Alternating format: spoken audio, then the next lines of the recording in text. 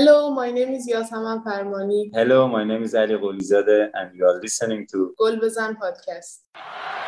دایی یه فرصت خوب. حالا پشت مدافعان. خداداد عزیزی توی دروازه گل. گل برای ایران. خداداد عزیزی باز هم روی زمین. گشت سردار آزمون به توی دروازه. سردار آزمون. گل به نام آزمون و برای ایران. بزنه کریم انصاری گل! توی دروازه کریم انصاری دروازه پرتغال باز شد. علی دایی صاحب توپ توی دروازه گل! اشتباه حرکت از کوچان نژاد فرصت برای کوچان نژاد توی دروازه گل برای ایران. Welcome back to Global Zan Podcast. My name is Arya Alaverdi. In this episode, we have an interview with married couple playing for Charleroi and Team Melli, Ali Qolizadeh and Yasaman Farmani. This interview will be in Persian. However, we will have a transcript for the interview on our website, globalzanpodcast.com, very soon. Also, please subscribe to us on the podcast platform you're listening on. Maar in plaats van uit te voetballen gaat White Star terughangen en op een hoekschop van Farmani maakt de Saïd de aansluitingstreffer en zet de deur van de hoop voor Charleroi weer op een kier. Afgelegd voor Qolizadeh krullen en scoren. Dat mag je hem eigenlijk niet schenken. Hij heeft de tijd om een hoek uit te kiezen. Zijn eerste van het seizoen. Ja, die mag er best wezen. Charleroi. Qolizadeh لبه خط فرصت برای ایران در مقابل دروازه فرصت برای ایران و توی دروازه گل میزنه. چه گلی هم میزنه علی قلیزاده. چهارمین گل ملی خودش در دهمین بازی به ثمر میرسونه. گل برای ایران. با سلام و درود به همه شنوندگان خوب پادکست گل بزن. من آریا علاوردی هستم. خیلی خوشحالم که امروز با علی قلیزاده و یاسمن فرمانی یک مسابقه خوب میخوایم انجام بدیم. بازیکنای باشگاه شارلروا در لیگ بلژیک و تیم ملی مردان و بانوان ایران. اولا سلام به شما و خیلی ممنون که وقتتون گذاشتی برای مسابقه با گل بزن. سلام، خسته نباشید. دست شما درد نکنه که این مقطع به ما اختصاص داره. منم سلام عرض میکنم خدمت شما و همه شنوندگان عزیزتون. در خدمتتون. خیلی ممنون. سوال اول میخوام از جفتتون بپرسم این که علی جان شما الان 3 سال شارلروا هستین و یاسمن خانم شما الان 1 سال و تقریبا خورده ای الان اونجا هستین تو اون باشگاه و میخوام بدونم تو این زمانی که الان اونجا هستید سبک بازیتون از اون زمانی که تو ایران بودین تا الان چقدر عوض شده؟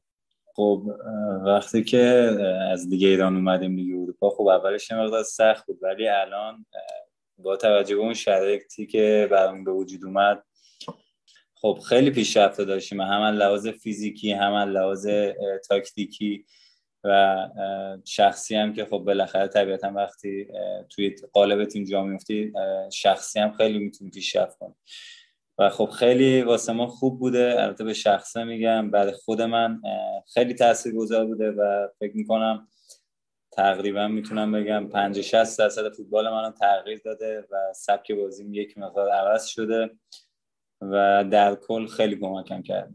خب برای منم همینطور بوده. بالاخره سبک فوتبال ایران و بلژیک فرق میکنه و این تو لیگ ها خیلی قابل مشاهده است. وقتی از سبک فوتبال ایران اومدم اینجا منم مثل علی اوایلش تا بیام جا بیفتم تو این شرایط فوتبالی ذره زمان برد، 4-5 بازی زمان برد ولی خب خیلی سریع خودم رو وفق دادم و الان شرایط خیلی ایدئالی دارم اینجا.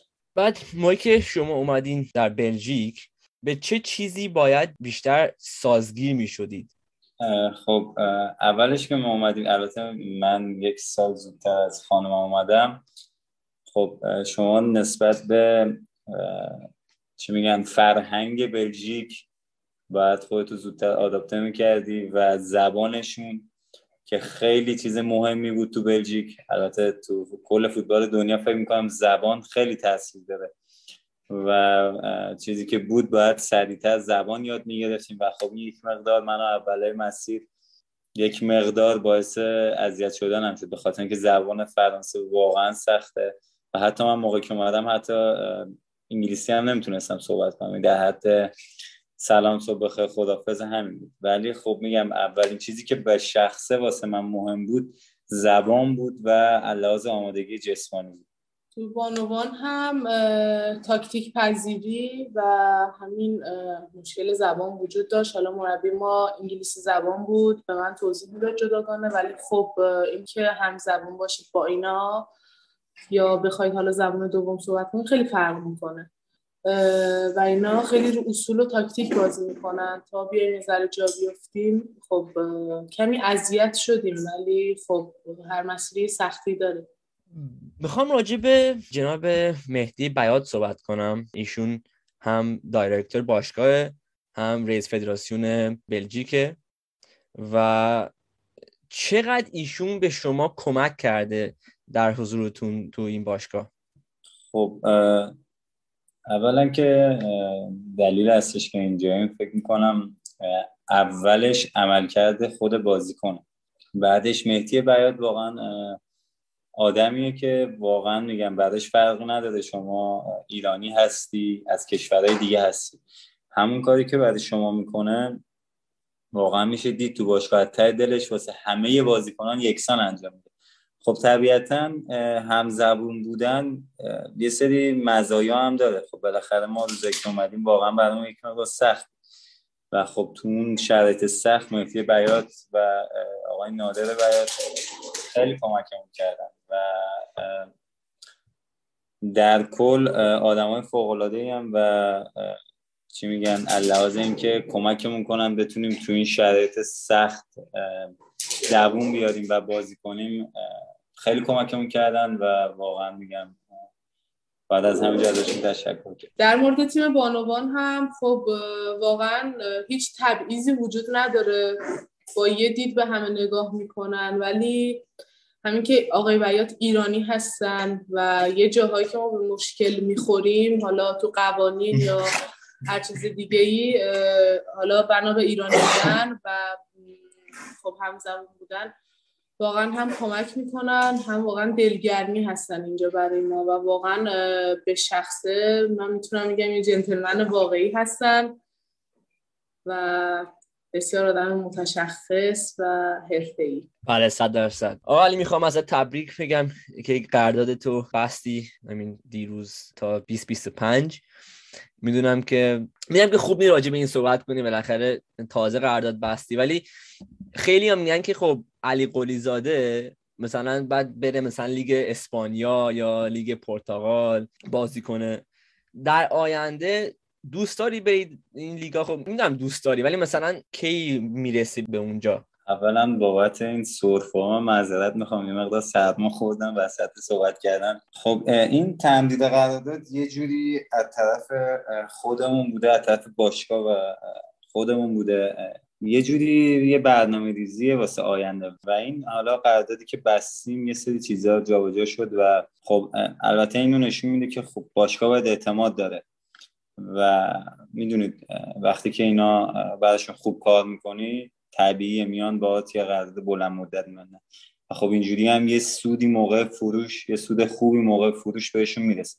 طبیعتاً پشت این قرارداد بلند مدت فکرای زیادی هست و امیدوارم که این اتفاق آخر این فصل بیفته و تمام تلاشمو میکنم که این اتفاق بیفته. 100% منم موافقم، چون به نظر من اگه نظر من نمیخوره، به نظر من این فصل قبل واقعا نشنالی که میتونی به راحتی به لیگای بزرگتر و امیدوارم که این پیش بیاد. یاسمن خانم قرارداد شما الان تا کیه؟ خب قرارداد ما هم 4 سال است، ولی من یه شرایطی گذاشتم که اگر علی از این تیم بره قرارداد من هم با اینا تموم میشه و بازیکن آزاد حساب میشم که من بتونم حالا تو هر کشوری که علی جابجا شد من همونجا یعنی با ایجنت هم صحبت که شده اینه که هر کشوری که علی رفت منم همونجا توی یکی از تیم‌ها جابجا شم، چون خب من نمیتونم به اصطلاح پاشم برم یه کشور دیگه و علی بره یه کشور دیگه، اینجوری نیستش. برای من اولویت زندگیمه و در مراحل بعدی فوتبال. درسته. ولی میخوام راجع به لیگ بانوان بلژیک صحبت کنم. بالاخره زیاد این لیگ پخش نمیشه، پخش مستقیم، پخش زنده، ولی برای اونایی که دارن گوش میدن، برای شنوندگان، یه ذره میتونی راجع به این لیگ صحبت کنی؟ به نظرت لیگ مقابل لیگ ایران چه فرقایی داره؟ حالا معلومه لیگ بلژیک خیلی خیلی بهتره، ولی چه چیزایی میتونه لیگ ایران از لیگ بلژیک ورداره؟ ما میتونیم بازیکنای بانوان ایرانیونو بیاریم بلژیک؟ اگه بیاریم برای تیم ملیمون فکر می‌کنی بهتر بشه؟ خب سطح فوتبال اینجا خیلی بالاست و در مورد پخش زنده من یه چیزی بگم که هیچ جای دنیا تمام بازی‌ها رو مثل بازی آقایون پوشش نمیدن و بلژیک هم از این قاعده مستثنا نیستش و با این حال ما هر هفته یک بازی به صورت زنده پخش میشه. بازی ما هم از پارسال تا الان حدود 3 بار پخش مستقیم داشته تو 11 تیوی که پخش مستقیم تو 15 تا کشور هستش و فکر کنم هفته بعدی هم دوباره یه بازی پخش مستقیم داره. تو همه کشورها همین هستش، یه بازی هر هفته پخش میشه و امیدوارم به زودی تو ایران هم این اتفاق بیفته. و اینکه در مورد بازیکنان ایرانی بهتون بگم که واقعا بازیکنای ما خیلی قابلیت و توانایی بالایی دارن و من مطمئنم اگر شرایطی مهیا بشه که اینا بتونن جابجاشن میتونن عملکرد خوبی داشته باشن. 100% منم موافقم. علی سوال دارم ازت راجع به پستی که بازی میکنی. در باشگاه بیشتر تقریبا شماره 10 بازی میکنی، حالا بعضی موقع هم دیدم شماره 8 بازی کردی تو میدفیلد. برای تیم ملی اکثرا وینگ بازی میکنی، سمت راست، بعضی موقع سمت چپ. خودت چه پستی رو بیشتر ترجیح میدی؟ آره امسال خب پست من فرق کرده نسبت به سالهای گذشته، حالا چه تیم ملی چه سالهای گذشته چه ایران. و الان با توجه به این شرایطی که داریم، با توجه به این سبک بازیمون که انجام میدیم، واقعا تو بازی کردن تو این پست لذت میبرم به خاطر اینکه فضام خیلی بیشتره. من یه جوری الان شماره بین چی میگن 6 و 8 و 10 هم برای تیم، که هم تو دفاع یه جوری 6 میشم، تو حمله هم 8 میشم هم 10 میشم. حالا خیلی کمتر وینگ بازی میکنم اینجا، ولی تو تیم ملی خب شرایط فرق میکنه. سیستمی که داریم، سبک بازی که مربی بالاخره میدونه باید چه سیستم بازی کنیم، خب اونجا هر جایی واسه خودش یه سیستم خاص داره. خب بالاخره باید سریع خودتو وقت بدی و خب ما هم تابع دستوراتیم دیگه، حالا چه وینگر چه شماره 6 یا 8 حالا چه لفت بک فرقی نمیکنه. فقط تمام تلاشم میکنم که بهترین عملکرد داشته باشم. ولی میخوام بگم چون مثلا اوایلی که اومده بودی توی بلژیک وینگ بازی میکردی، میدونی اصلا تو ایران هم بازیکن وینگر بودی، ولی ما که تو بلژیک یه ذره شروع کردی دیدیم بازیت مثلا حالا میتونی وینگ بازی کنی، مثلا اون داری اون استایلو تو بازیت، ولی مربی قبلی هم دیدن که برای بازیکن مثل قلیزاده باید اون فضا رو به قلیزاده بدیم که بتونه بازی سازی کنه و حتی چون میدونیم که تو دفاع هم میتونی شرکت کنی، خوب هم میتونی شرکت کنی، ولی خودت چی فکر میکنی؟ یعنی میتونی مثلا بیشتر تو تیم ملی هم تو این پست بازی کنی یا نظرت مربیه؟ خب میگم این بستگی به سبک سیستم مربی‌ها داره. خب امسالی مربی که ما داشتیم مثلا از روز اول به من گفتش که من سیستمم 3-5-2 و تو رو خودت میدونی دیگه سیستم 3-5-2 اصلا وینگ نداری. من الان از من یعنی خواست که خودم رو وقت بدم با این سیستمی که هست. یکی دو هفته اول یه مقدار سخت بود، ولی هرچی جلوتر میرفت میدیدم که خب نه شرایطم خیلی داره بهتر میشه، آزادی عمل بیشتری دارم، فضای بیشتری دارم، در صورتی که امسال حتی فکر میکنم دوندگیم خیلی بیشتر، پاسال تو دفاع هم بیشتر هستم. ولی خب توی تیم ملی با توجه به بازیکنایی که هست، با توجه به سیستمی که داریم، خب فرق میکنه دیگه. شاید چیزی که مربی میبینه به صلاحه که من وینگ بازی کنم، ولی میگم این بستگی به هر مربی که میخواد از من بازی بگیره داره. و فکر میکنم اینجا بیشتر به این نتیجه رسیدم که منو 8 یا 10 بازی بدن که آزادی بیشتری داشته باشم هر جای زمین که میخوام برم و فکر میکنم تا الان این پستی که بازی میکنم تو این چند ساله واقعا خیلی بهتر از وینگ بوده الان و به خاطر اینکه من کلا از بچگی وینگ راست بودم و امسال بیشتر عوض شده پستم و میگم امسال خیلی بهتره به نظرم. حالا امیدواریم که همین روند خوب ادامه داشته باشه. 100%. یاسمن خانم شما الان به 200 بازی باشگاهی میرسی نه؟ درسته؟ بله. کی؟ یعنی این آخر هفته یا رسیدی بهش؟ فردا ما بازی داریم 200 بازی باشگاهی من.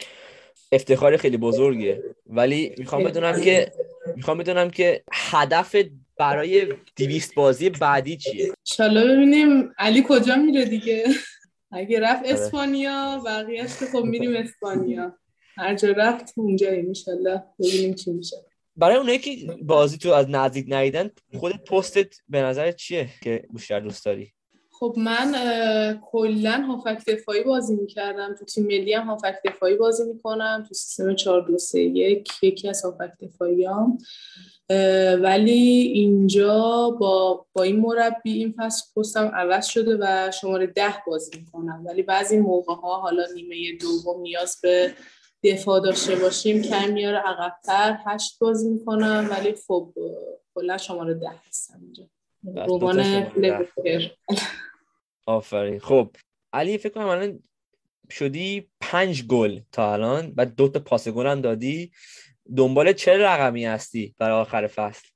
خب طبیعتا هر سال که بازی میکنی دوست داری اون کارهایی که سال قبل داشتی خیلی بهترش کنی و امیدوارم که حالا عدد بگی میدونی که یه مقدار خب من به شخص دوست ندارم یه عددی بگم، ولی امیدوارم بتونم بالای 10 بشه جفتش، هم پاس گل هم گل، ولی خب چیزی که مهمه اینه که بتونم به تیم کمک کنم. حالا اگه بشه 13 که خیلی 11-13 یا 13 خیلی امیدواریم. بذار راجع به تیم ملی صحبت کنیم یه ذره. الان تیم ملی بانوان به جام ملت‌های آسیا صعود کرد، باعث افتخاره.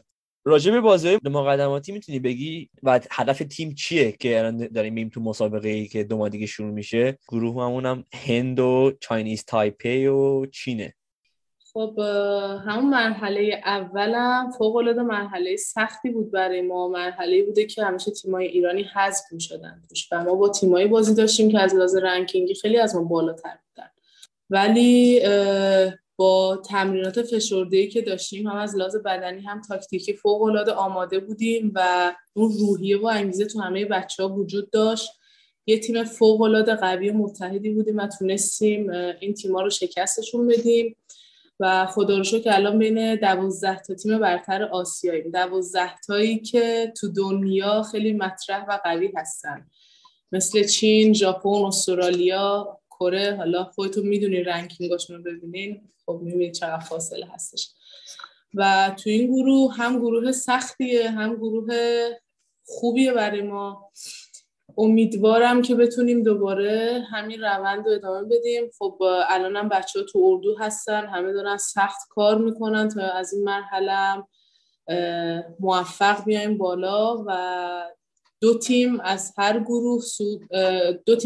گروه میاد بالا و صعود میکنه به جام جهانی و امیدوارم که یکی از این تیم ها ما باشیم و قطعاً تلاش و هدفمون برای همین هستش. خیلی خیلی امیدواریم و تیم ملی مردان هم داره خوب نتیجه میگیره برای مقدماتی جام جهانی. هفته دیگه 2 تا بازی داریم مقابل لبنان و سوریه. علی جان نظرت روی این بازی‌ها چیه؟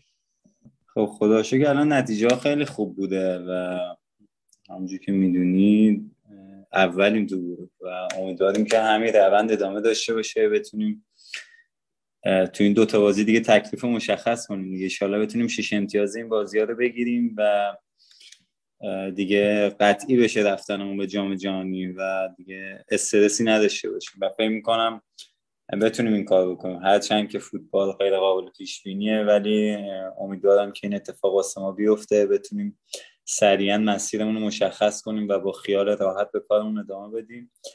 و خب شرایط تیم خیلی خوبه، همه بچه‌ها دیگه خودتون میدونی چه لژیونرها چه بازیکنان که تو ایرانن فوق‌العاده آماده‌ان، عملکردشون هم که اصلا فوق‌العاده است و امیدوارم همینجوری باشه، هر کی بتونه به اندازه خودش به تیم ملی کمک کنه و بریم جام جهانی. میریم جام جهانی؟ البته که میریم 100%. خب بریم به سوالای فن کوئسشن از هوادارایی که ما سوال پرسیدن. یه سوال از یکی از فن پیج‌های شما داریم، گلیزاده فامیلی. نظرت درباره فن پیجاتون چیه روی اینستاگرام؟ خب فن پیجا همه به ما لطف دارن و ممنونم که وقت میذارم برای ما، انرژی میذارم برای ما هم به همون اندازه دوستشون داریم، ولی خب خستگی و تمرینات و شرایط زندگی واقعا این اجازه رو به ما نمیده که بخوایم مدام باشون در ارتباط باشیم، ولی از همینجا من ازشون تشکر میکنم. من همینطور فقط میتونیم بهشون بگیم دستشون درد نکنه، به خاطر اینکه واقعا زحمت میکشن. حالا راستیتش کلن من و یاسمن اونجوری نیستیم که بخوایم خیلی دنبال اینجور چیزا باشیم، ولی خب همین چند تایی که میبینیم و واقعا میبینیم دارن، مخصوصا حالا ما با یکیشون در ارتباطیم، ایشون با بقیه در ارتباط، گلیزاده فامیلی، و ایشون که واقعا خیلی زحمت میکشه و فقط میتونیم بهش بگیم دستش درد نکنه. عالی. سال آخر یه دونه سرعت توییتر گرفتیم، DXB مایک. الان شارلوا 5م لیگ بلژیک، صعود به یوروپا لیگ هدف مهمیه براتون؟ البته که هدف مهمیه، ولی خب از الان خیلی زوده بخوای در موردش صحبت کنی. هنوز نصف بازی هم حتی انجام نشده و خیلی راه درازی داریم. امیدواریم که بتونیم اولا یه رتبه خوبی بگیریم تو لیگ و بتونیم به حالا چیزایی که میخوایم برسیم. 100%. من میخواستم یه چیزی رو بگم، حتی تو کامنت های شما هم دیدم، شاید خب حالا شاید خودتون دلتون نخواد بپرسید، خیلی من دایرکت دارم، خیلی کامنت میاد برای من که چرا تیم ملی دعوت نشدی. نمیخواستم واقعا استوری یا پستی بذارم توضیح بدم، ولی الان این شرایط مناسب دیدم که من یه توضیح بدم. خب با توجه به اینکه من اینجا بازی میکنم و حدود 2 ماه من با تیم ملی بودم، یعنی سه تا بازی اول باشگاه من از دست دادم، باشگاه لطف کرد همکاری کرد با تیم ملی. الان هم من جز فیفا دی نمیتونم تو اردوی تیم ملی شرکت کنم و با توجه به تایم کم اردوی تیم ملی خیلی فشرده است. بنابراین حالا ما منتظر هم فیفا دی هستیم، هم نامه‌نگاری فدراسیون که دوباره این همکاری انجام بگیره تا من بتونم به تیم ملی اضافه بشم.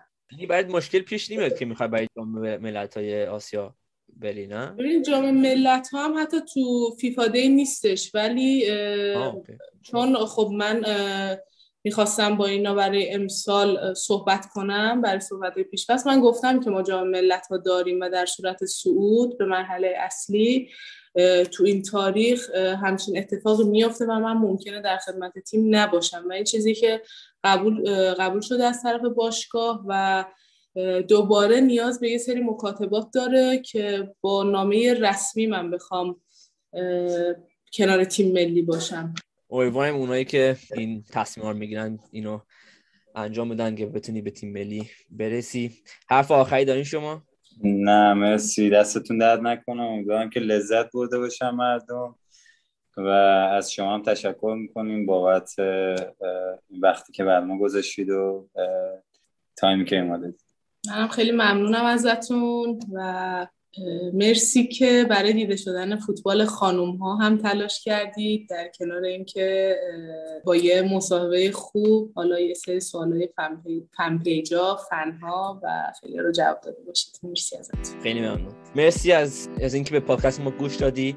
اگر از این مصاحبه خوشتون اومد لطفاً لایک و سابسکرایب کنین در اپلیکیشنی که به این پادکست گوش میدید، یوتیوب، اسپاتیفای، آیتیونز، گوگل پادکست، ساوندکلاود و کست باکس. به ما در اینستاگرام، توییتر و فیسبوک فالو کنید و وبسایت ما رو میخواید میتونید چک کنین، gobezanpodcast.com. خیلی ممنون دوباره از وقتتون و خدا نگهدار.